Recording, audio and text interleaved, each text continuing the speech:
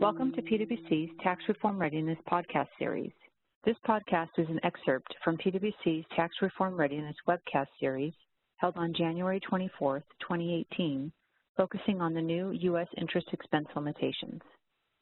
The panelists for the webcast were Mike DeFranzo, a PwC tax principal and leader of our Washington National Tax Services International Tax Service practice; Rebecca Lee, a PwC tax principal focusing on international tax issues; Krishnan Chandrasekhar, a PwC tax principal and our Global Financial Services and Financial Transactions transfer pricing leader; and Eileen Fine, a director focusing on international tax issues. This podcast excerpt consists of a discussion among the panelists on the interest expense limitation and application to pass-throughs. Okay, we are going to move, as we talked about the expansion of 163J, and we've already hinted about the pass-throughs world. We'll turn that over now to begin to dive into those pass-through questions.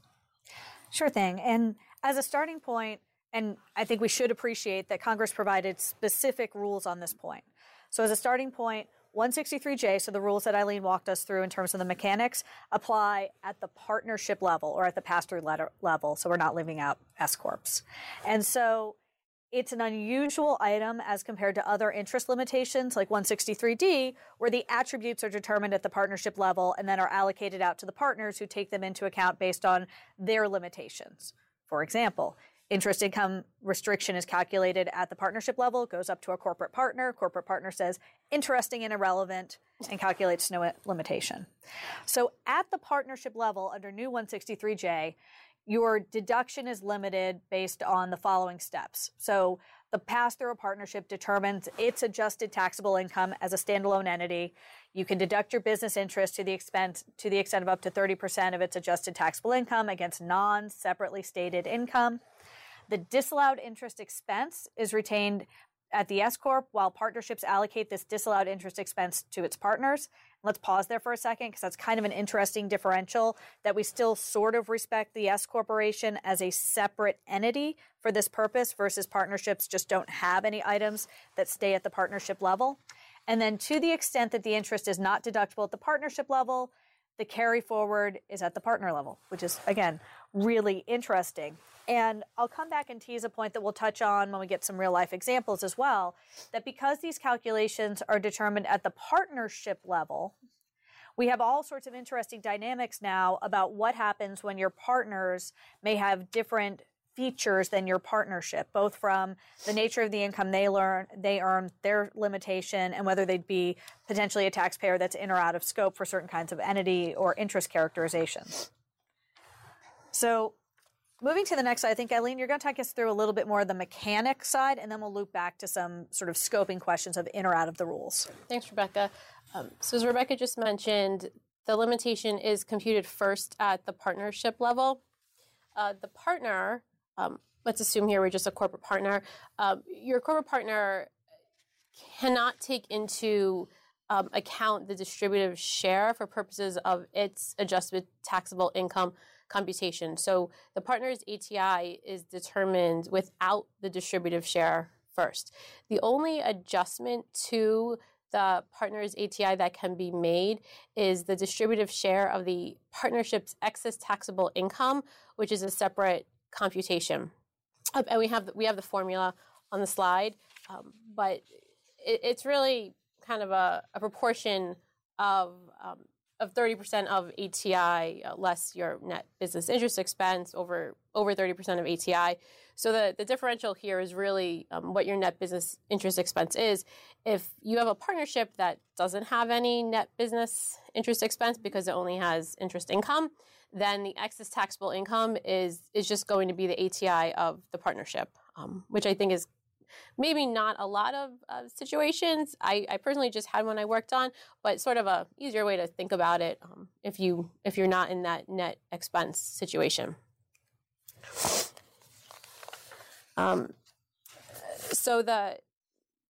What is the partner's distributive share?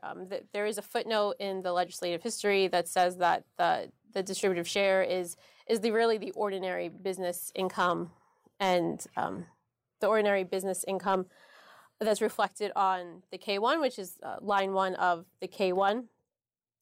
If you do have a carry forward of the disallowed expense at the partnership level that's going up to the partner can only use that disallowed interest expense once it's allocated excess taxable income. So if the partnership never generates enough ATI, then the partner's really never going to get the benefit of that disallowed interest expense that was pushed up to the partner. An interesting point here is how you actually take into account the excess taxable income either as an element of ATI or in addition to ATI. So ATI cannot be below 0. So if you were in a loss position, based on the way the statute's worded, it seems that then your ATI would be 0 because you can't drop below 0. And then if you had excess taxable income from the partnership, that would give you a bit of a bump, right? So you could have a positive ATI number, then that would allow you a slightly larger amount of interest expense that could be deducted. So there's this an interpretive issue here, but just something to keep in mind if you are a partner in a partnership. So I think now we're going to touch on some issues for consideration that we're seeing a lot of as we turn to the next slide, please. As we kind of think through various issues for partnerships and their partners. And certainly the first one is an issue that comes up again and again, and I would say is one of the most significant issues that we're facing in interpreting 163J, which is what happens when your partnership has no trade or business but has interest income or expense. Going back to Eileen's, the reason we took you through this march on the mechanical rules was so that we could illustrate, for example, a partnership with no trade or business income is going to have no line 1 income. So when I go to run the rest of the calculation, I don't have any business interest income or business interest expense. So that would be fine if we applied 163J, applied or not applied as appropriate at the partnership level and the analysis stopped. This would all hang together nicely because my first question would be, do I have business interest expense? And the answer would be no, because the partnership is not engaged in a trade or business. And then I would worry about other limitations. So I might worry about 163D or other sections that might apply. The statute tells us to apply the test at the partnership level. And if it were that easy, I'd be done.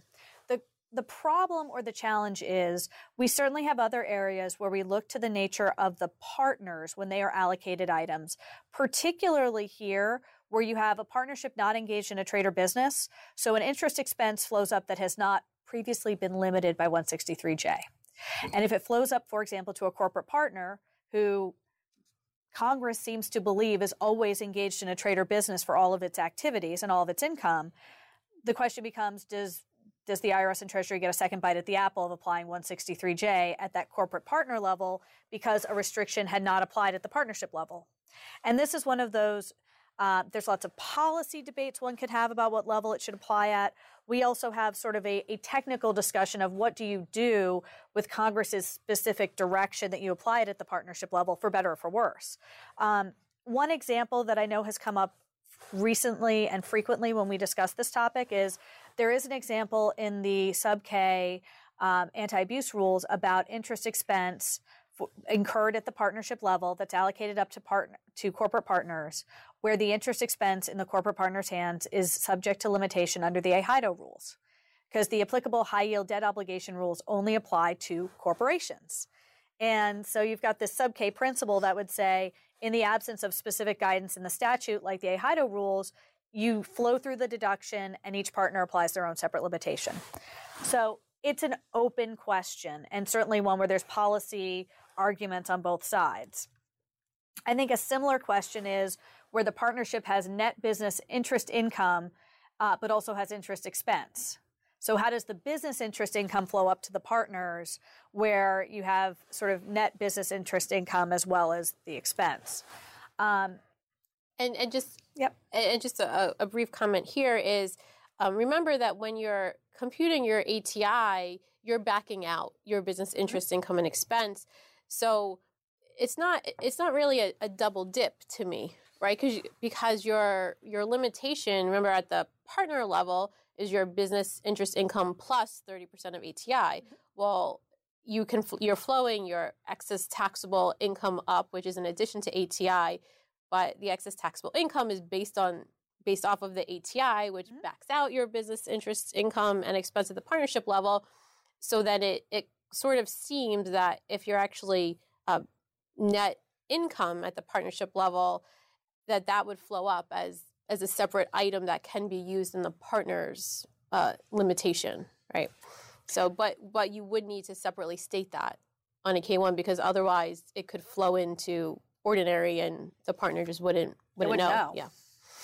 Well, and then there's a separate whole set of allocation questions around, we certainly have partnerships. We've been kind of talking about pure plays. I'm either clearly an investment partnership or I'm clearly engaged in a trade or business. But we have lots of partnerships who earn items of both kinds of income. So you're going to see some line one income and you're going to see some investment income as well. And so the question becomes if there is indebtedness at the partnership level, how do you allocate between the business income and the investment income? And I'll say from real life experience, there are some situations where in the absence of an allocation rule, basic tracing principles will tell you where the expense is incurred. But with money being fungible, I don't know that you start with sort of basic tracing principles. And we have a whole host of code sections, whether it's 265 for interest incurred to carry tax exempts, or whether 246 Cap A, which I know is getting very popular again, because of the participation exemption, where you have indebtedness incurred to finance a distribution that's eligible for a dividends received deduction, each of which not only have their own tracing rules, special allocation rules, would the debt have been incurred but for the investment, and a host of other principles that apply. So it's a place where, as a baseline, it would be great to have guidance on the direction of which set of allocation rules ought to apply. I think also it's an opportunity for thinking strategically about planning, that if the answer is unclear based on your current structure, is there restructuring that you may want to do to make the answer more clear? And of course, the corollary to this is that you then need places on the K-1 or in the footnotes to flow through all the information so that a partner can consume all this great information and figure out where things are going.